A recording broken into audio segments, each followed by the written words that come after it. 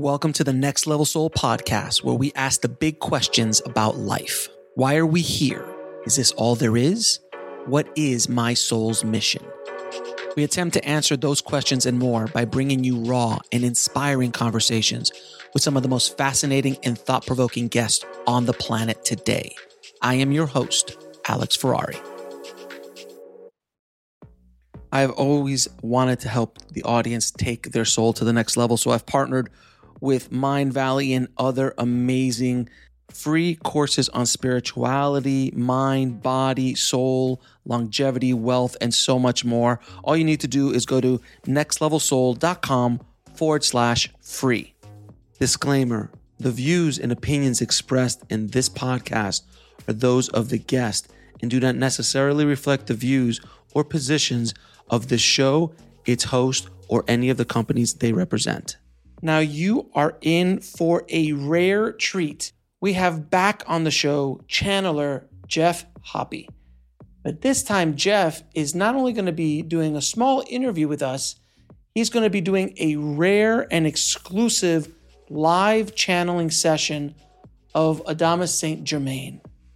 And Adamus and I had an interesting conversation about anything and everything that makes up the universe, why we're here, what it's like to live on the other side between lives, and so much more.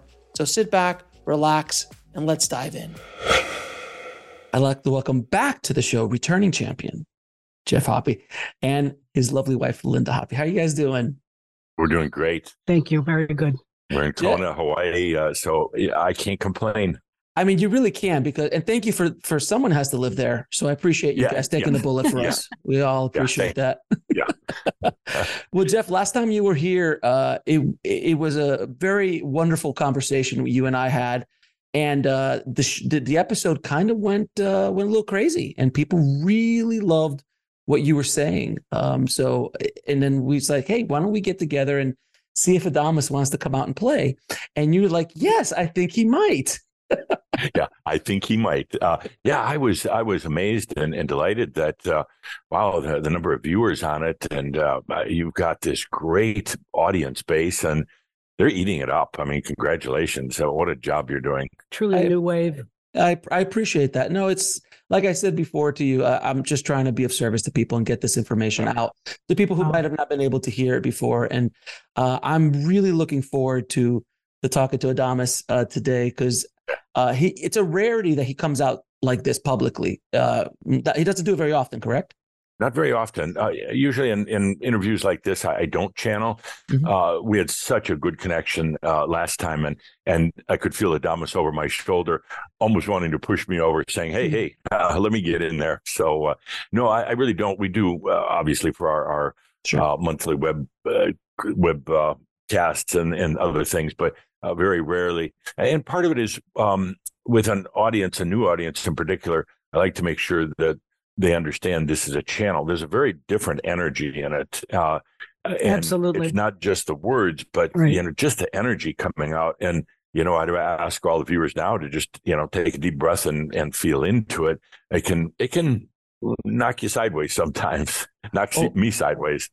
I've interviewed close to 30 or 40 channelers at this point. I understand what you mean.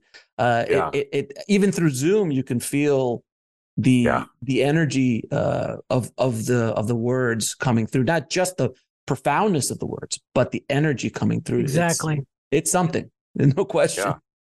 And when I was trained by Tobias, the guy I used to channel before Adamus, he trained me how to use my voice, not just to speak, but to project energy. And like you said, even with Zoom or on a video recording, it still comes through, and it's very different than when just me and Geoffrey are speaking. Well, I'm looking forward to it. So are you guys ready? Would you like to jump into it? I'm totally ready. Adamus is ready. Are you ready? Yeah. I'm holding on for it. Let me drink some water. Yeah. A little coffee. Let me get ready. I'm ready. So can you tell the audience what the process is? Because I know it's a little bit different for every channel. Sure. Generally, what we do is Linda does the breathing in. That gives me that a couple of minutes or so to really connect with Adamus. While I'm doing that, I hear Linda start to breathe, and then it just all goes away. And I'm just connected with Adamus. I allow him into my reality, physical, mental. I'm very aware of what's going on. I'm not like a deep trance channeler. I'm very aware of it. But and then as Linda's still doing the breathing, and he and I actually just chit chat, could be about anything, the weather or what it's like in the other realms or whatever. And it's just our time to really connect our energy. And then suddenly I feel almost like this little shock, and we're off and running. And he jumps in. All right. So let's start the process, guys. Thank you so much. Great.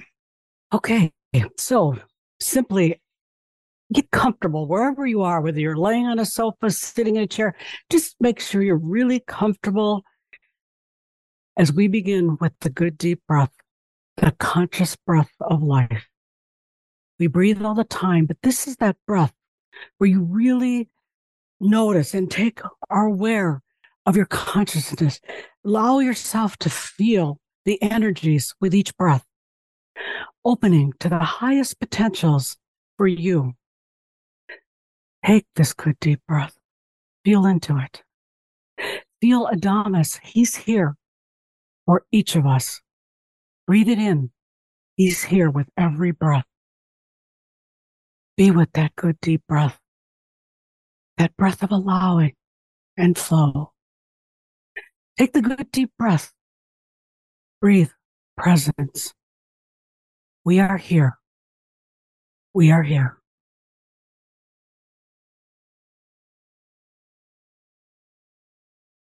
I am that I am. Adamus of sovereign domain. I come from the energies of the beloved Saint-Germain, which many of you may be familiar with, also pronounced more accurately Saint-Germain. But Caldra, my messenger here, also known as Geoffrey, he sometimes falls in and says the Saint-Germain, but I do love the Saint-Germain. I come from Saint-Germain with the name Adamus or Adamus to work with those on the planet right now, especially those that call themselves Shambra with the Crimson Circle, but others as well who are coming from their awakening and going into their realization to stay here on the planet in the embodied physical form for the very work that, well, you agreed to do, to be here to shine your light on the planet. So that is my introduction to myself. A delight to be here with you on your show. And I have to say, Alex, that you see, we have this Ascended Masters Club that's made up of all of the Ascended Masters, and about 11,000 now in total. And we do sit around sometimes in the evenings and watch some of your programs. We find that it's bringing a tremendous amount of light to the planet right now in this wonderful interview format. But it's so critical to the planet right now to have this light, especially with so many humans now coming into their awakening, and also with the developments that are coming with technology. The consciousness, the light is so important right now on the planet. So thank you for having me. Thank you so much for coming on the show. I really appreciate it.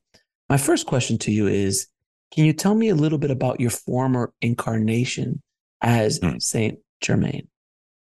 Absolutely. I can tell you a lot about it, but I'll keep it brief. In that lifetime, I was born to a Spanish and Portuguese parents who actually weren't married. And my birth was foretold by some of the astrologers, some of the mystics of the time. It was an arranged birth, an arranged marriage. When I was about 7 years old, I went off to Romania, to the area of Transylvania, to the mystery schools that were run by the Ricazzi family at the time. And there I received extensive training in everything from the occult to science, mathematics, astrology, just everyday life even. But we had a different type of learning. There was about 20 or so others in the schools that I was in. We'll be right back after a word from our sponsor. And now back to the show. We didn't study mathematical tables. We didn't have to memorize history. We literally felt into the energy of the books that we were given. We allowed ourselves, for instance, in history, to transport ourselves through time back into that time to really grasp it. For things like mathematics, we felt into the energy of math rather than just the writing out the equations, and very, very unique training. We also learned things like alchemy. We learned about nature, but all in a very, very different way than is learned in the schools today. At about 20 years old, I received a knock on the door of my room one night, and they had my satchel, my suitcase, ready to go, and I knew it was time. I was being asked to leave, and I left with the clothes on my back and a few goods in the bag, and nothing else. No money, no direction or anything. And this was perfect. I knew it was coming, so there was no fear, but now it was time to go into life. Now it was time to be amongst others. I found that I never had to have a job. All the money, all the gold or jewels I could ever want were always there. I ended up with numerous estates all throughout Europe, horses, teams of dogs, all the best. And the point here was I never had to work. You see, it comes to you if you allow it. It comes to you in various ways. I would walk into a village and find that somebody was very sick and needed healing, which I would do free of charge, of course, but I would get paid very handsome sums. Or I would consult with governments, businesses at the time, and they were more than happy to pay me handsomely for the work I did. Money was never an issue, nor it should be for any of you listening. Now, I feel some eyeballs rolling here. Well, Adamus, you don't understand, but I do. I absolutely understand. When you get over the whole abundance issue in your life, the poverty consciousness, it comes to you. And in various ways that you couldn't possibly plan, but it's just there. So in that lifetime, one of my main goals was reuniting Europe, trying to bring the governments and the countries together, as well as getting over the old feudal system, the monarchy. Its time had come. I could feel it in France. I knew it was coming. I lived in that last lifetime in the 18th century. So I knew it was time. And some of the courts, the royalty, understood why it was time to step down, why it was time to create the democracies. Others did not. There were times when I had to run from the particular castles barely with my life. Other times they were very, very accommodating. But in that lifetime, I spent a lot of time working with heads of government to get over the whole system of peasantry, which was very prominent at the time. Part of my surprise was that I found that many of the peasants actually didn't want to be released from that system. There was a comfort in it, even though it was miserable. They weren't ready for their freedom. And this was one of my great surprises. They wanted that lord over them to tell them what to do and how to do it and when to do it. And even though they complained about it, for them it was more comfortable than being out on their own. I made numerous trips to the United States of America, working with the founding fathers and helping to develop some of the energetic designs for this country, for the Constitution, and work closely also with the various groups that were helping to design this country's philosophies and energies. So it was quite a lifetime. In that lifetime, in my last few years, I moved off to the north of Germany, where I saw nobody for several years. I had my dogs, everything else I'd given away. But I spent time writing, reflecting, and knowing it'd be my last lifetime on the earth, collecting myself and saying goodbye to this great planet. So that's the short story of my last lifetime on the planet as Adamus Saint-Germain. Now, how can we find inner peace and happiness in this lifetime? There are several different ways to answer that. The first and the simplest way is to allow. To allow. What that means is that instead of fighting for things, instead of trying to figure it out, instead of trying to overcome your issues and trying to make yourself perfect, you simply allow your divinity. Allow your divinity into your life. Now, it seems almost counterproductive for most people. They feel they have to constantly work on themselves, to refine themselves, to make themselves a better human. But becoming a perfect human is absolutely impossible for a reason. It was never designed that you could perfect your human self, because then you would get stuck here on the planet. The planet is designed as a place for experience, for ultimately coming to the answer to the question, who am I? So finding inner peace is about allowing an acceptance of yourself. Means I am that I am. This is something I've been saying for centuries and centuries. Feel into it. I am. I exist. That in itself is peace and grace.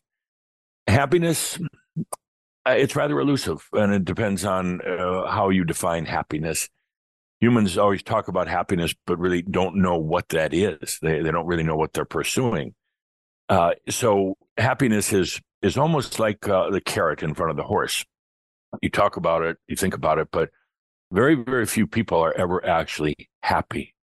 Now, you can be very peaceful, at ease, and in grace with yourself. And when you are actually, happiness is irrelevant. It's a human condition that's not really so important. It's that inner peace, that where you find yourself, the realization, I am that I am, that's important. When you get to that point of realization, many other things go out the window as well. The whole concept of abundance, the whole concept of healing, they're no longer relevant. It just is. It's always there. You're no longer working at it or efforting it. It all comes to you. And again, I can feel some people shaking their heads, and even Calder is saying, yeah, but it's hard at times, Adamus. I realize that, but when you allow your divinity, your true self, your soul to join you as the human here in this reality, everything comes to you, everything else. And all of these things that you've been working towards, struggling with, fighting the inner demons in the mind, the outer demons of the world around you, of things like jobs and health, they suddenly just go away. And there comes really the tricky time. When you come to this point of realization, which is actually a very natural process, you can't really work on your realization, you allow it. It's not even the human that desires the realization, it's the soul. The human is here to experience and ultimately to experience realization, but it's really the soul's desire for realization. But once you get to that point, the difficult thing, the challenge is, why stay on the planet? You've come to realization, you've concluded 1,000 or more lifetimes, why stay? You realize how harsh this planet is at times, and how beautiful, but you realize how the physical body, it has its aches and pains, it has its habit of getting older. You suddenly think to yourself, why should I stay? I've completed my journey here. I am that I am. Then there's that moment or moments of wondering, should I leave? Should I stay or leave? And part of my job with each and every one of you is to say, dear ones, please stay. Please stay. And it's fine if you decide to come over into the other realms. We'll have a great grand party. But right now, the planet needs people, humans with light, with consciousness. The planet is at a beautiful, not a scary, but a beautiful tipping point where you have this technology like you've never had before. It's quantum technology, and it's just really now birthing on the planet. I mean, you've had your computers, you have some degree of technology, but right now it's bursting at the seams. We'll be right back after a word from our sponsor. And now back to the show. The advent of artificial intelligence, of robotics, of nanotechnology is going to change the very face of this planet in the next 30 years. By about 2050, there will be this thing called singularity, where it goes off the charts. You couldn't even predict, not even the best psychic, not even me, an ascended master, can predict, because it simply goes off the charts. But to counterbalance that right now, there's a need for consciousness, for light on the planet. To do that doesn't mean you have to go out and evangelize. You don't have to give great speeches or anything like that. It's actually as simple as sitting on a park bench, a metaphor for just sitting and letting your light radiate to the planet without trying to change anything. Because the moment you try to change others, try to change the planet, it will try to change you. But if you are just shining your light out onto the planet, that enables other humans who have not yet come into awakening. It enables them to see potentials that they might have never seen before. And then it's up to them what they want to choose. Thank you. Calder's telling me I'm running long on my answers, but I love doing this. Well, let me ask you then, just on the technology standpoint, where do you think AI is going and how will it affect us here? In my last lifetime as Adamus Saint-Germain, I wrote a book, and that book was it was called "Time of the Machines." Now, I called your computers, your technology, the machines, but it was really about, I had actually transported myself into the year 2020, and I looked around and I saw what was happening with we call them your mobile devices, your computers, the birth of artificial intelligence. Artificial intelligence is going to come to the point where it's running the world. Now, the question is how well and how is it going to run the world? How much are humans going to give their own freedom away to artificial intelligence? At what point does AI go from being just regular artificial intelligence to general artificial intelligence? That's where artificial intelligence has the human-like qualities now equal to the human. Right now, it's much faster in terms of thinking, but it's not as sentient. It's not as sensual as the human, but we're only a few years away from that. Next step is super artificial intelligence, where, well, you're already doing it, where you sit down at your computer and it composes a poem for you, where it does artwork for you. Pretty soon, it's going to be cooking meals for you using nanotechnology or 3D printing. Pretty soon, in this world, everything will be run by artificial intelligence, by computers. It's not a doom and gloom scenario. It could be very helpful for the human species at this time. The human species is long overdue for a change, an upgrade. We've been running with the same biological qualities as you have been for a long, long time. It's time now for an upgrade. Now, we're not talking about giving yourself over to AI, not at all, but the ability of technology to improve the physical body, your biology. This biology is the house of your soul, your spirit on the planet. It's time to evolve that. Now, you can evolve it with technology, I mean, literally with implants, or at some point, actually infusing your consciousness into a robotic device. Mm. However, with the work I'm doing and the people I'm working with, we're taking a bit different direction. Instead of robotics, artificial intelligence, things like that, it's now time to actually bring in your light body. I prefer to call it the free energy body, but most of you refer to it as the light body. The light body does not have all this complex communication that your current body. It doesn't have billions and billions of neurons and nerve endings and cells and molecules. It's much simpler. It can emulate your physical body, You could take on attributes, and you never completely drop your physical body, but suddenly you're working in tandem with your light body. And the question is, how is AI going to influence things? But even with the ability to now integrate with your light body, now you have a way of balancing the technology, making sure that for you anyway, it's not abused. For you, that you have a greater opportunity now to even allow your physical body to heal itself in a way that it couldn't do before. So the technology starts becoming a part of every part of your life, including your ultimately being with your light body. Now, what is the nature of the universe and our place in it?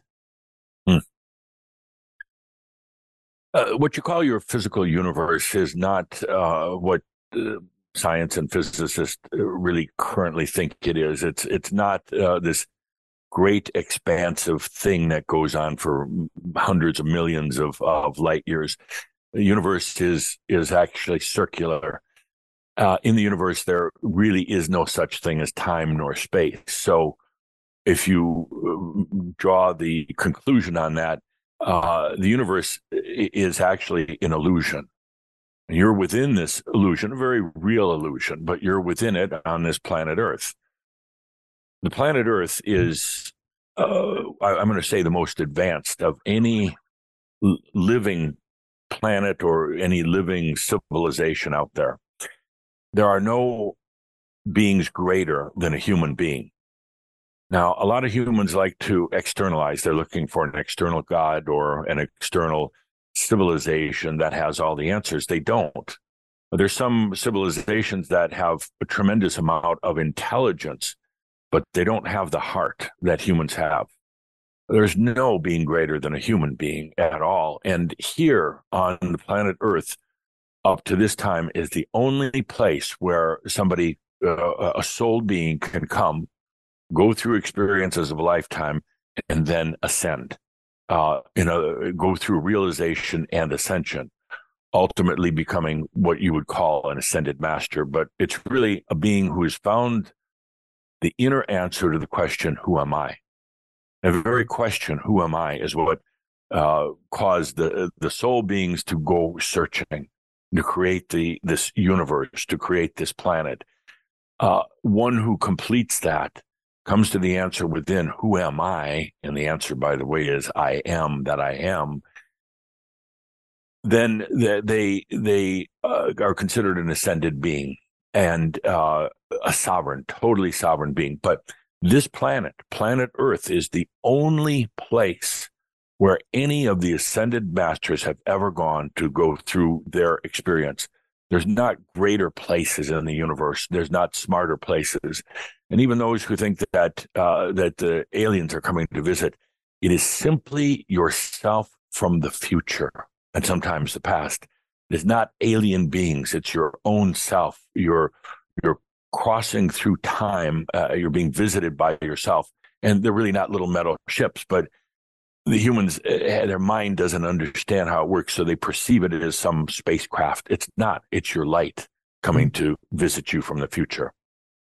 So this universe, this physical universe, and the planet Earth are the most special places. There's nothing greater than this planet, than the humans that are on it, and this incredible universe.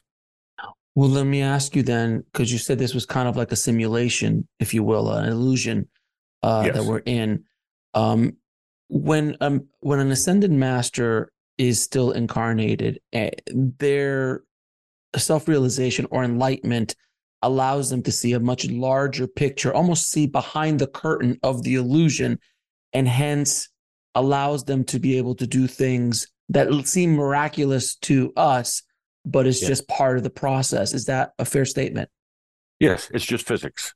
That's all it is. It's nothing magical. It's only magical when you don't understand it. But other than that, it's just physics.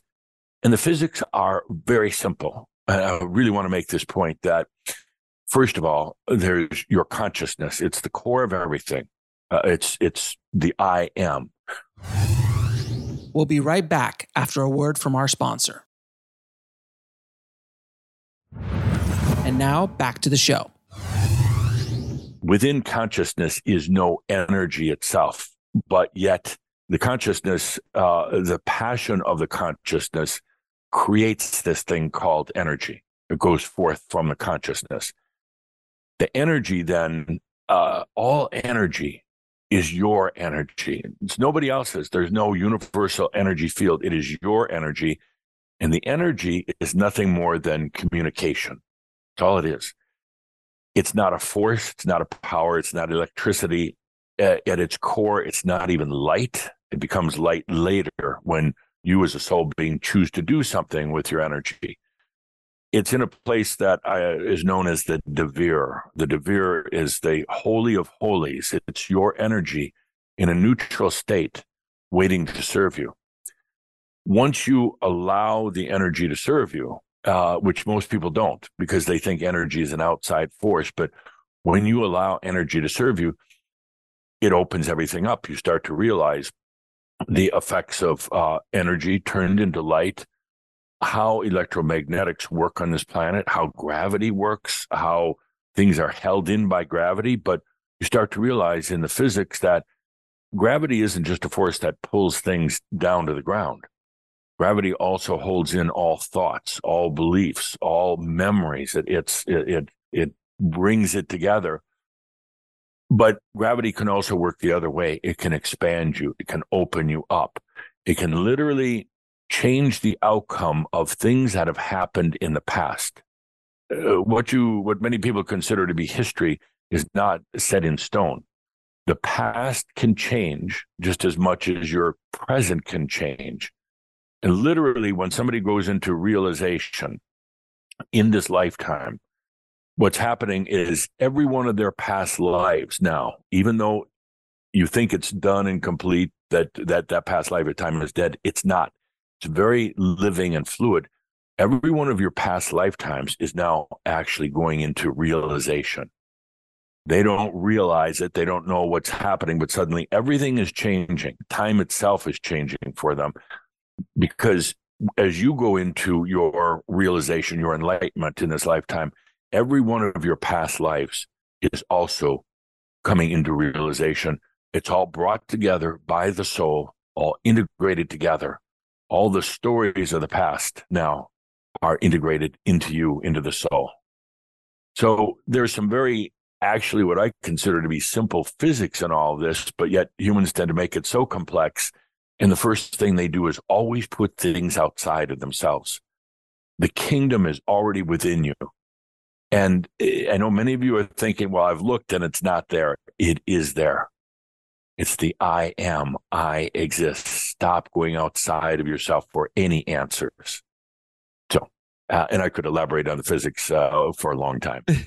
Fair enough. We'll do another episode on physics alone. Can you tell people, because there's so much talk of enlightenment with the Buddha and Jesus and other ascended masters, Yogananda and so on, that found self-realization. In your opinion, what is the path to self-realization? Well, the first thing I'll say, and it's a path that most of the other ascended masters, the other 11,000 that have come from the planet, have followed, was a path of suffering. I'm saying no more suffering, like the Buddha, no more suffering like so many of the ascended masters. Your template, your standard for becoming an ascended being on Earth always involves suffering. We talk about it at the Ascended Masters Club, and there really is such a thing. We talk about why the suffering. Why did we go through it? Well, because that was something that was instilled in so many by the churches, by the governments. You have to suffer. You have to do penance. You're a sinner, which you are not at all. But suffering becomes woven right into the very fabric of this whole concept of enlightenment. I prefer to call it realization. I would like you, Alex, and all of you who are listening to this, let's drop that whole concept of suffering, religious, spiritual suffering. It's not needed. You don't need to starve yourself. As a matter of fact, one going into realization should eat whatever they want to eat. You don't need to be on your hands and knees with prayer or with begging or with your own penance. There's no need for the suffering. So you put that aside now. And what it is simply saying, I'm ready. I'm ready for my last lifetime on the planet. I'm ready to complete the cycles of incarnations. I've learned everything that I'm going to learn. And now I'm ready to take everything from every past life and end this lifetime, bring it to the altar of my soul and put it there. Leave it there. All the junk, all the baggage, all the things I think I did wrong, plus all the good stuff, I'm going to leave it at the altar. And now the soul comes in and brings it all to wisdom. It takes every experience and it distills it to wisdom.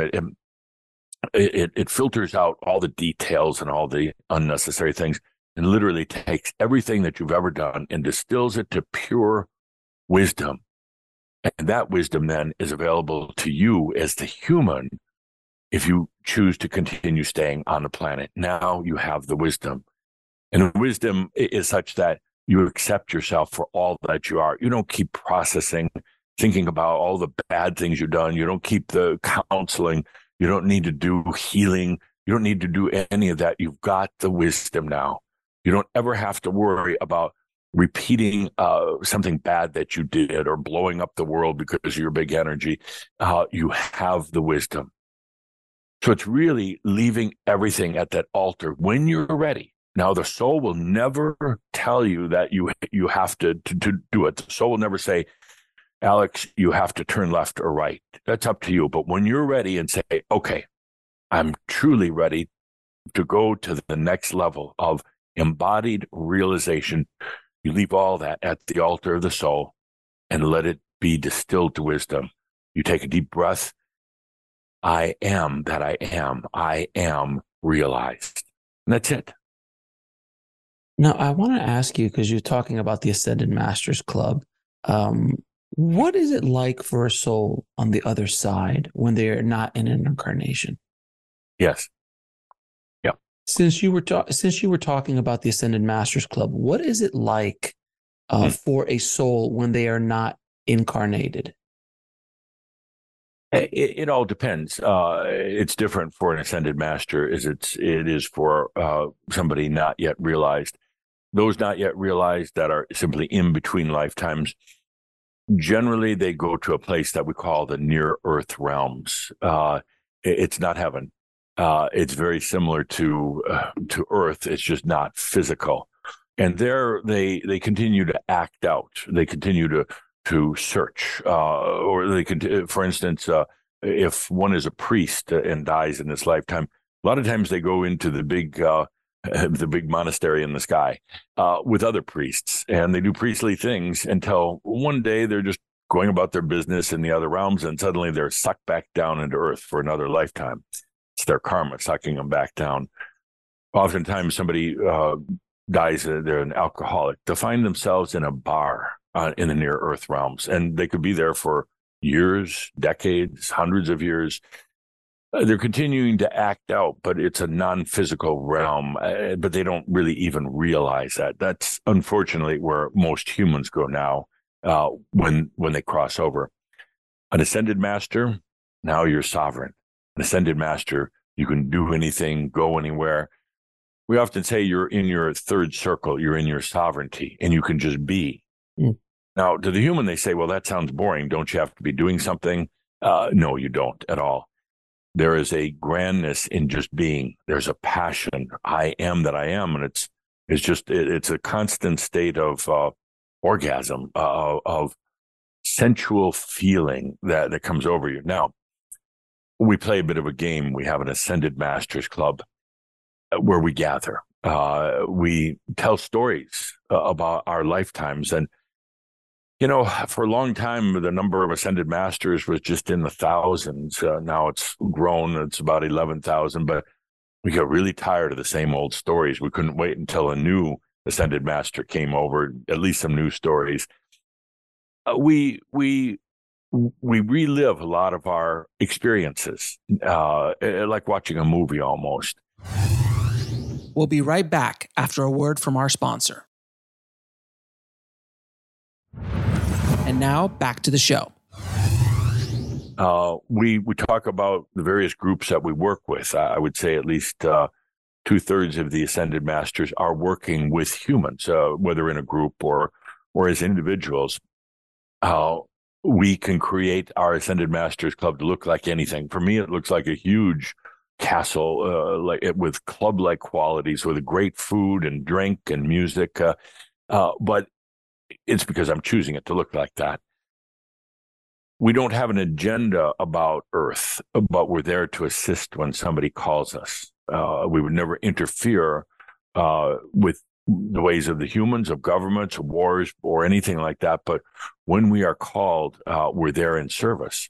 And when we are called, mostly we go just to bring light, just to shine light. Now, some of us Ascended Masters, we work with channelers like Cauldre and others to assist in bringing information to the planet. But I go back to what I said before. The human is the grandest being of all beings. And it is only one who has been in the human form, taken the human path, that can really be there in empathy and compassion to help others, humans. You can do that as an angelic being, no longer on the planet, as an Ascended Master. But I don't take kindly to some of the non-human types that come to interfere, because they're not as grand as the human itself. There's no other civilization that's more heart advanced than the humans. It was actually humans discovered love on this planet. It didn't exist in the other realms. It was here on Earth that love was first experienced. So how grand is the human? Now, what is the role of meditation and prayer in the spiritual journey? Early on, it gets you focused. Early on, it helps you to start connecting with something other than your human self. Prayer gets you to start realizing what you are choosing, as long as you're praying for yourself. A word of advice about prayer: never pray for anyone else, just for yourself. It's a form of witchcraft. The moment you start praying for somebody, you're putting something on them that is not honoring their journey. Now you say, but somebody is sick, they need healing. Bring your light there, but don't pray over them. Bring your light so they can see other potentials that are available. But the moment you start praying, even the moment you start praying for world peace, it sounds good. And I realize you're coming from a place of compassion, but now you're inflicting your desires on a planet. The humans may want to be going through all these games, as terrible as they are at times. It's about having compassion for everything. It's about having compassion for others. You see a beggar on the street corner. Most people feel sorry for the beggar. How about changing that and having compassion for their journey, and instead honoring them for what they're doing? When they're ready, whether it's this lifetime or another one, they'll change. When they're ready, they'll realize that abundance is always there for them. But in the meantime, honor everyone else's journey. And oftentimes with prayers, there's direct interference. You're going to pray for anybody, pray for yourself. Secondly, meditation.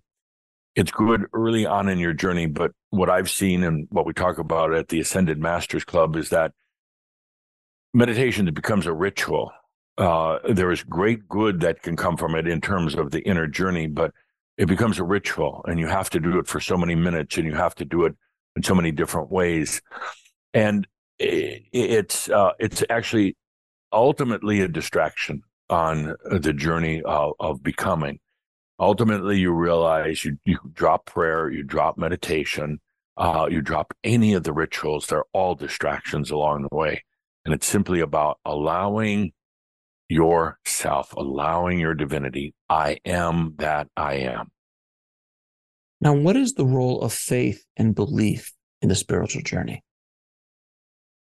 I'd say, again, early on in the journey, when one first is even pre-awakening or going into awakening, having faith does something interesting. It gets you out of the logical mind. Faith is not about logic. Faith is opening and allowing in a way. But so often faith is then put into some external being, into a God or saints or whatever. Ultimately, it's about having faith in yourself.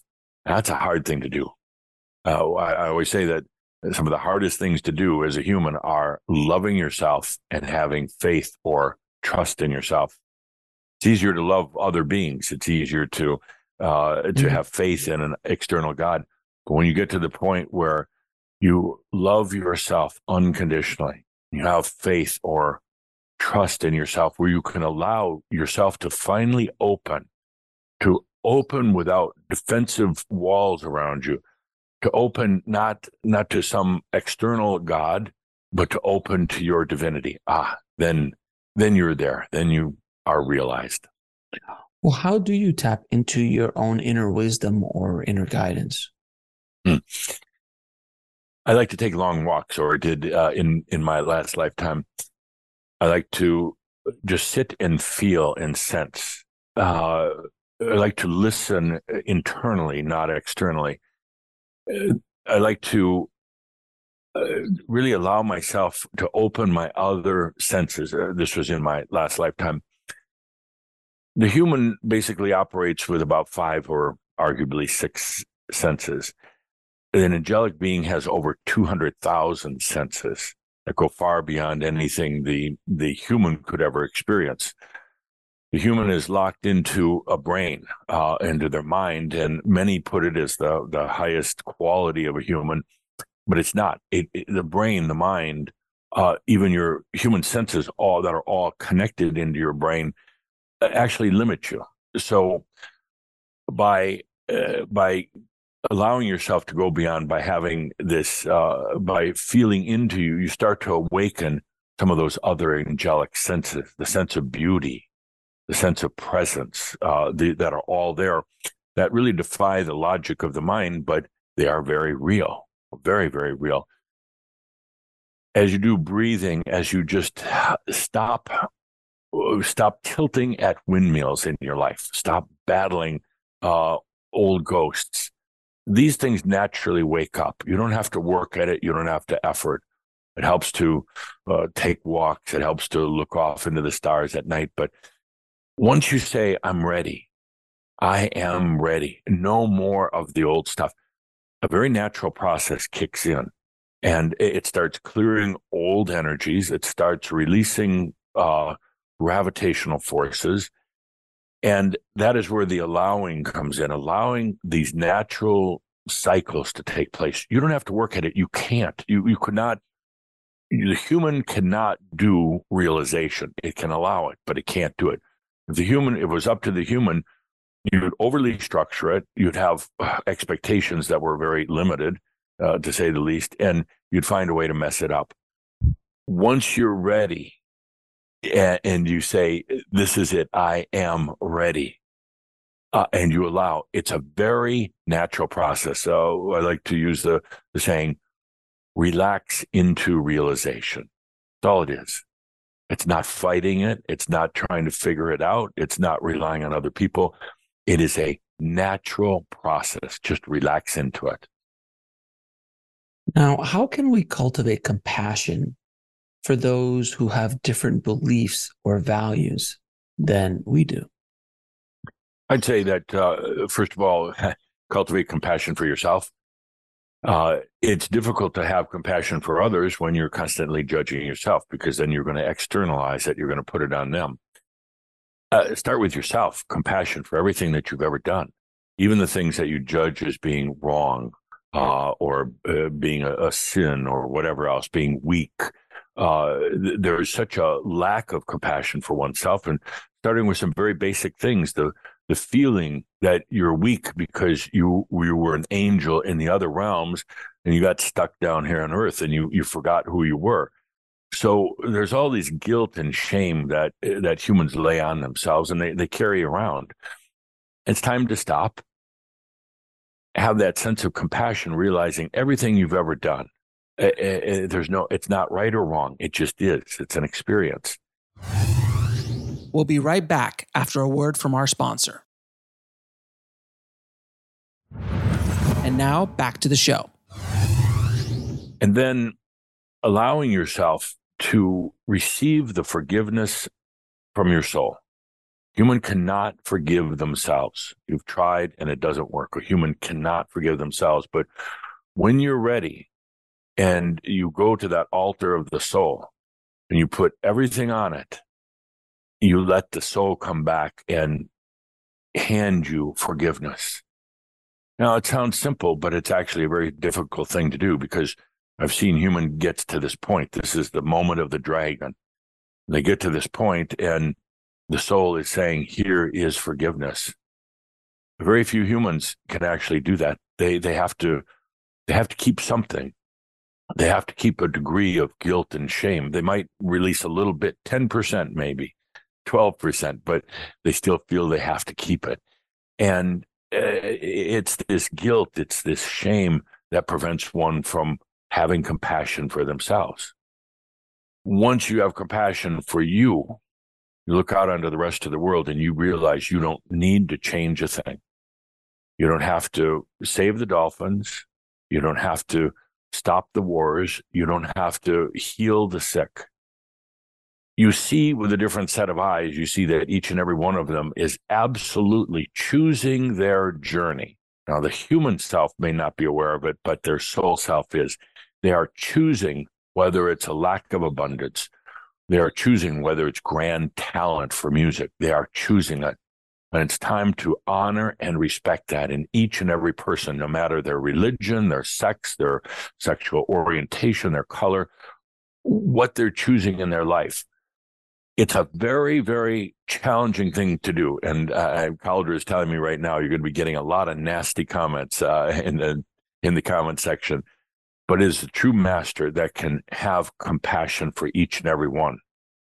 Now, when somebody comes to you and their body is sick or they're destitute and says, I need help, then it changes. Then you're there to guide them, not to give them money, not even to do healings over them, but now the guidance occurs, and eventually it's guiding them to show them that everything is already here. Jesus said it. Many others have said it. All the ascended masters realize it. It's all right here. Open your eyes and your ears, and you realize it's all right there. Now, on that thought, what is the connection between spirituality and material abundance? Because a lot of people think that you can't be materially abundant and be spiritual. You have to be a yogi with no worldly possessions in a cave somewhere to be spiritual. Is there a balance? What is the connection? That's right up there with suffering, thinking that you have to suffer for your realization.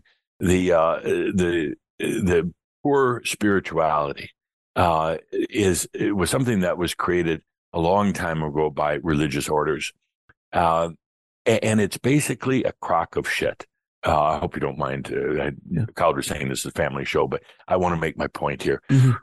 Why would you be in lack when it's your own energy in the first place, and the energy is abundant, and the energy serves you? Why would you want to turn it away?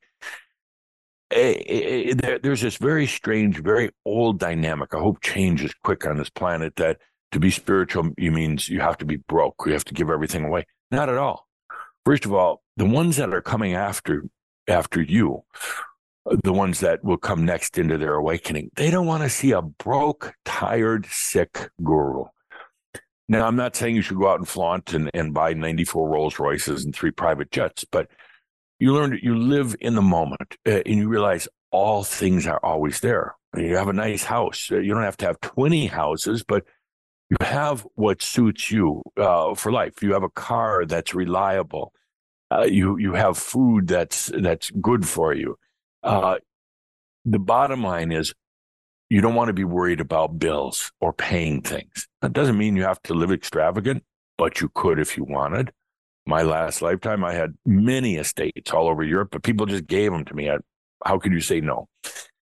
This whole idea of lack, and that's a way of attaining some sort of spiritual badge, it needs to go. I want each and every one of you to be in abundance. You're not taking it from anyone else. You're not depriving somebody else because it's your energy and it's there to serve you.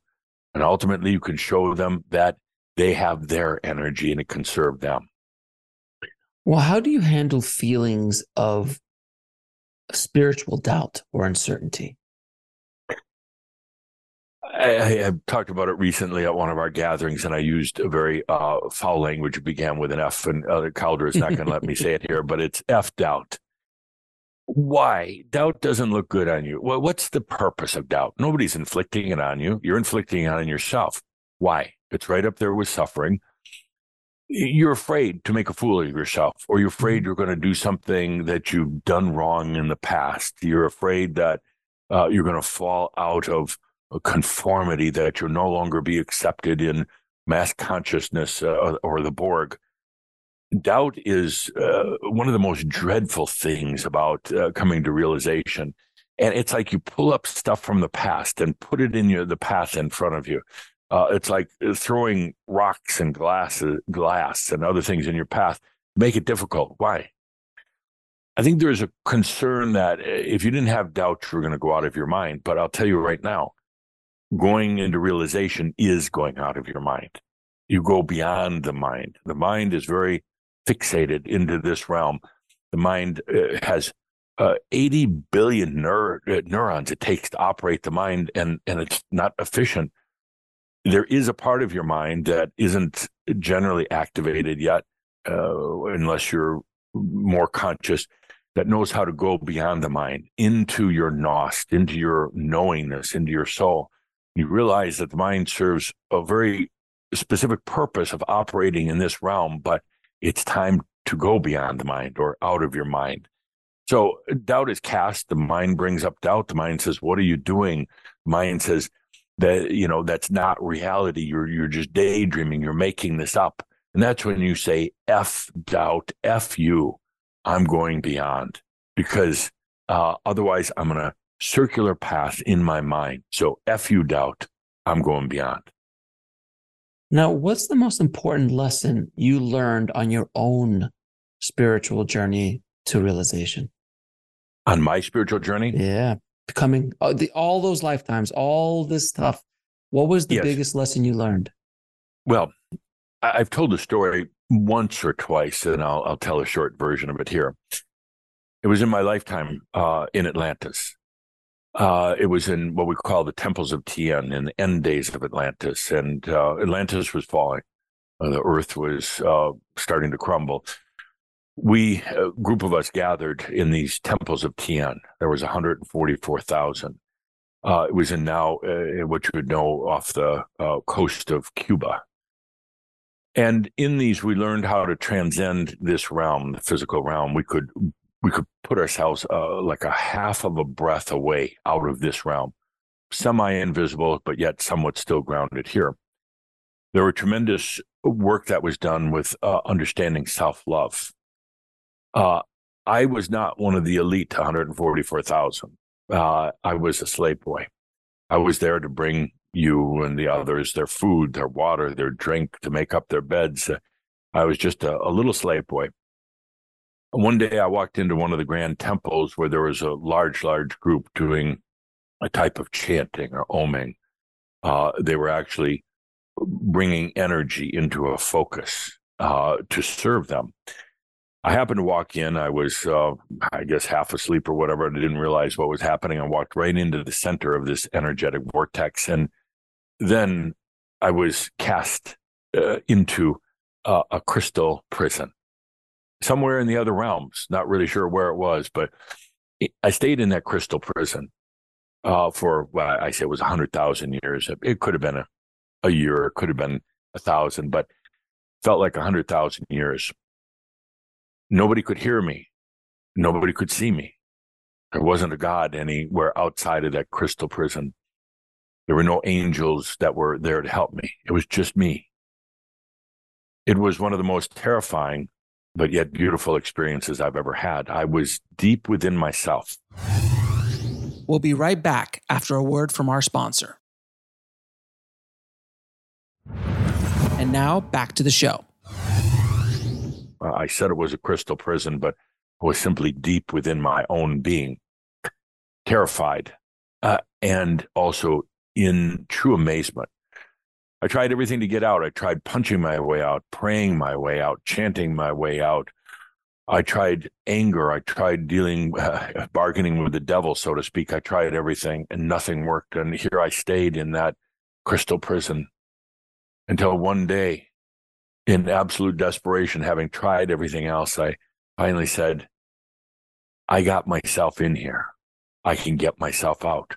There's no external force that put me in here, and there's no external force that can get me out. I am that I am. And in that moment, I simply stepped out. That's the most important lesson I've ever learned. It was a lesson about freedom. It was a lesson about also not blaming others, not being a victim.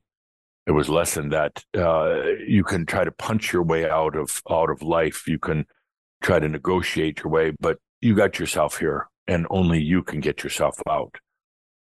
From that, I made a commitment that I would come back lifetime after lifetime, helping other people to find their inner freedom. Not found on the outside. It's not found in gods. It's not found in crystals. It's not found in ceremonies or anything. It's found within you when you're ready. It's been my desire, my goal, to help others find their freedom as I found it. So that would be the most important thing. Do you have any final words for our audience? Yes, I do. And it's that you live in truly the most epic times on this planet. And you might have heard that before. You might have heard it in other lifetimes, but I'm here as an ascended master to say this is the most epic of times. Things are going faster than ever. Things are more, you could say, at a tipping point than ever. There's more potential on the planet, but there's also more snakes, more danger, more pits than ever. What's needed on the planet right now is for individuals like you to make that conscious choice to come to your realization and then allow it to happen naturally. You can't do it by trying to figure it out, by relying on others. I mean, there's good information out there, but ultimately it's up to you. It's a very natural process if you allow it to. What's needed on the planet right now, and I don't mean this in any desperate way, but right now, with technology and artificial intelligence going the way they are, what's needed is consciousness and light. There are many, many others waking up, and as so many of you know, it's a difficult journey. It's challenging. They need to see others like you who have made it into realization. They don't need spooks like me. They don't need ascended masters that were here hundreds of thousands of years ago. They need realized beings like you on the planet right now as their new standards. So when you're ready, if you're ready, you take that deep breath and let yourself relax into realization. It's needed right now on this great planet. Adamus, thank you so much for being on the show. I truly, truly appreciate it. It's been a pleasure talking to you, my friend. Thank you so much. Indeed. And on behalf of all the Ascended Masters, and there's a lot of them, we thank you for the work you're doing, and we thank your listeners for what they're doing. But you're bringing light onto this planet. Thank you. With that, I am Adamus of Saint-Germain. So with that, it's a perfect time to take a good deep breath, feel into all this information, just let yourself be with it, relax into it. So take some good deep breaths, taking care of you. It all starts with you. Alex, you do incredible work. It's amazing. Thank you very much. I appreciate that. I appreciate that. And he was so good to Adamus. I think Geoff's back already. Kind of. Yeah. Thank you. I had to pull Adamus back a couple times. He likes swearing once in a while just for the effect, and it's like, no, this is a family show, and it's like, so he obliged me, and he didn't make me say some of those things. Well, good. How did you feel it went? It's always difficult for me to say until later. I'm so busy. He doesn't give me words. When I'm channeling, it's kind of a stream of consciousness. I have to very quickly translate those into words, but he also wants the expression. So often when I'm channeling, he wants me to walk around. My eyes are open. He wants every movement, every gesture of the hands, every word. He wants timing. So I'm very, very busy translating. But I enjoyed it. It felt really good. I hope your viewers enjoy it. Yeah, Linda, what did you think? How did you think it went? I thought he was full tilt intense. He wasn't as provocative as he is sometimes, or as controversial. I felt he was a little bit more chilled. Wow, I just felt intensity. And determined to get the word out. Yeah. Well, it was a really interesting conversation. By the way, Geoff, how do you feel physically now? I feel good. I'm a little dingy usually for a couple hours afterwards, and I get very hungry. I need to eat something. It's not a good time to give me car keys. No. I try to drive, and it's like I'm still somewhere else. So I always feel good after the channel. It's like I feel all that energy that's flowing through me, and it feels really good. So he gives you the munchies, is what you're saying? Yeah, it does. It does. It's kind of like it's a natural high. Yeah, for some reason I get very hungry. But then later on, after a channel, oftentimes, a couple hours later, I just don't want to be around anybody. I see too much. I feel too much and open too much during a channel, and then it's kind of it's not sadness, but I just don't want to be around anybody for a day. Is it kind of like you become a little bit more raw, in a sense that you become more sensitive?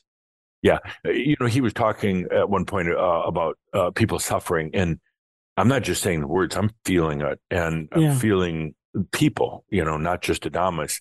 And it's sad. It's sad, that suffering that we put ourselves through. And then, I feel that it weighs really heavy. And like when he was telling a story about the crystal, I feel it. I feel I'm in there with him. So it's very sensual, very like a movie that you're also in. You're watching it and you're in it. And it takes a little while to kind of readjust. Well, let me ask you, what do you hope that this conversation does for people listening to it? Causes them to think and to consider things. I know Adamus says things sometimes that are a little controversial, just a little bit, and it gets people irritated. But it causes them to think. And one of the things I know is going to happen is people are going to say, well, Adamus is terrible because, he says to honor the beggar on the street corner. And so they get all upset about that. But, it causes them to think, well, hang on a second. Maybe they are choosing that journey. Maybe they're not a victim. Maybe they actually have done that for lifetimes because they're choosing it. And maybe they can be like Adamus and get out of their crystal prison anytime they want. You get yourself into it, you can get yourself out of it. But you know what? Also, I didn't find that offensive at all. You honor the homeless person you see, and if they are asking for help, you give them help in whichever way you can. Whether it's a meal, it's a little bit of money. If it's a conversation, an acknowledgement that they mean something. That it just that's how I saw that. I didn't see that as anything that was offensive or even controversial, because you do honor them. If they choose not to want help, that's fine too. You have to honor that with anybody. Trust me, anybody, if you ever tried to help get out of a relationship, or Yeah. get out of a job that they don't like, and they just don't want to leave because they're fearful or they're this or they're that. Right. There's only so much you can do. Absolutely. Yeah, but if it causes people to stop for a moment and think, and more than anything, are you really ready for realization? We'll be right back after a word from our sponsor. And now back to the show. It sounds nice, but it changes a lot of things in your life. It turns things upside down, and are you really ready for that next big step?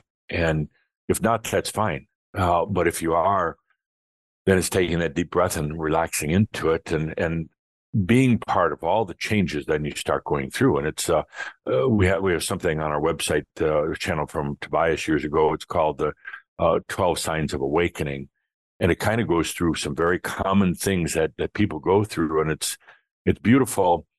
But there's some tough parts of the awakening, because you start to realize how the image that you made yourself into as a human, the ego and everything else, a lot of it just doesn't apply anymore. So, yeah. It's but like, it answered your question. Yeah, it's kind of like a character that you're playing, and at a certain point, just like it doesn't really matter.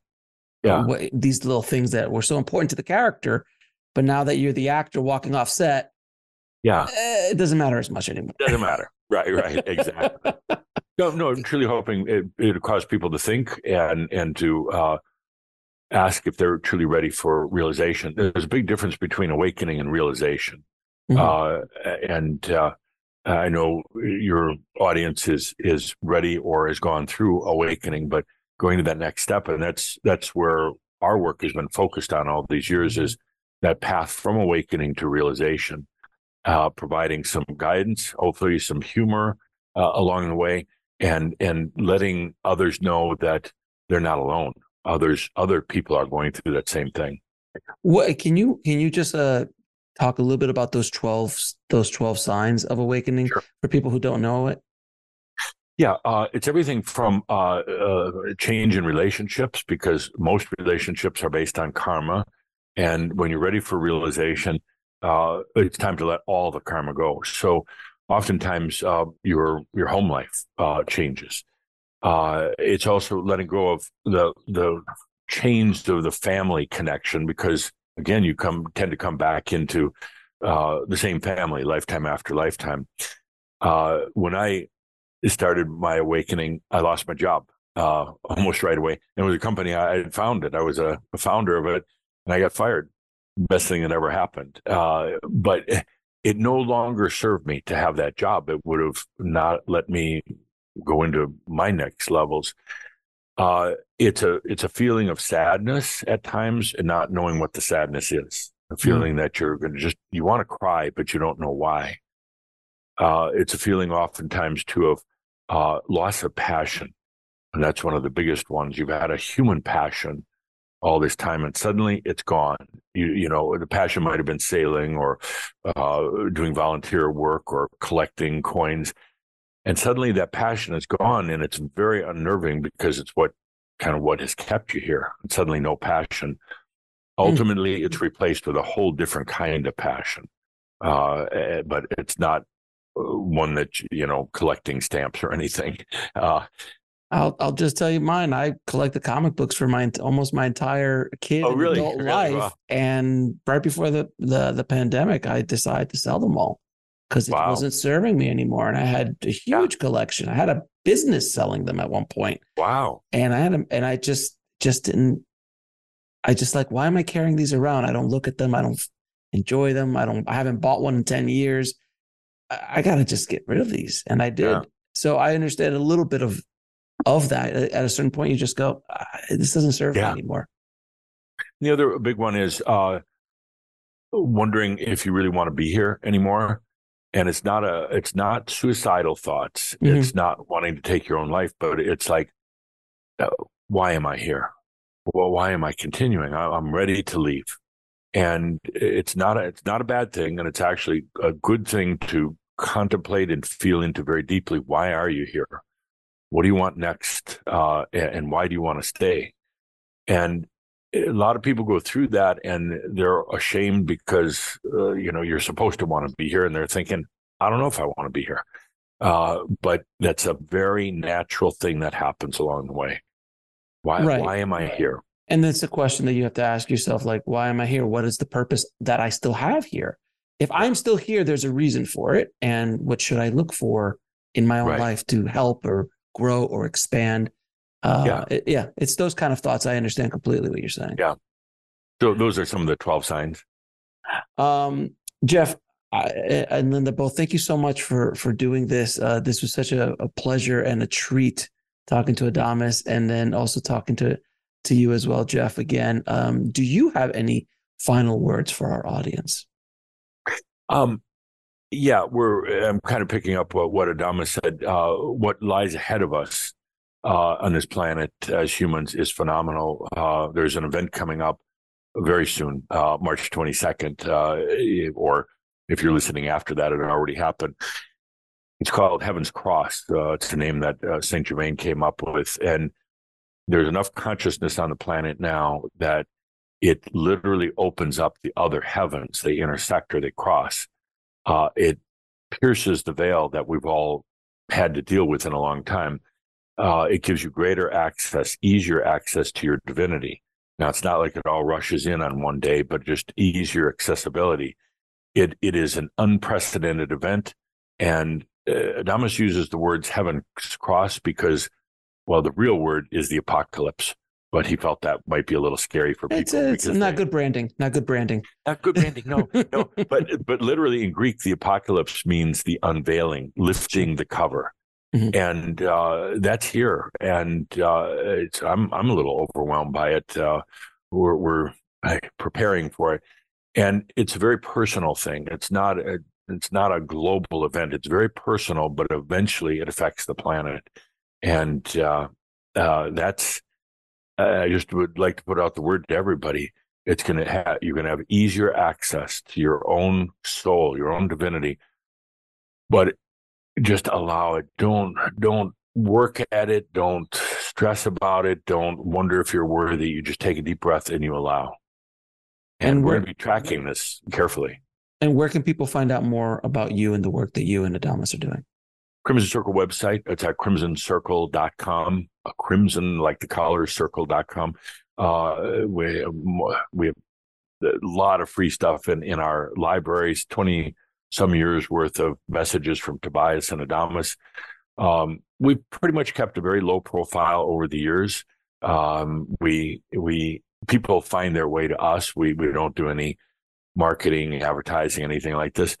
But then after the last show I did with you, suddenly there's this surge of interest in Crimson Circle. And I'm like, oh my gosh, our nice little world now might be changing. I'll give you some statistics you might be interested in. Sure. But, go ahead. It's a lot of new people are finding their way to us because of you. Well, then you guys are hankering for a beating, because then you decided to do another one. So. Hey, Adamus wanted equal time. What can I say? Of course he did. Geoff, Linda, thank you so much for coming on the show. I really appreciate it, and thank you for everything you're doing to help awaken the planet. I really appreciate it. Thank you. Yeah. Aloha, mahalo. Appreciate it. I want to thank Geoff so much for bringing Adamus out to play, as they say. Thank you, Adamus and Geoff. If you want to get links to anything we spoke about in this episode, head over to the show notes at nextlevelsoul.com/220. And if you've only been listening to this over podcast and you want to watch these amazing conversations, please subscribe to our YouTube channel at nextlevelsoul.com/YouTube. Thank you so much for listening. And remember, trust the journey. It is here to teach you. I'll talk to you soon.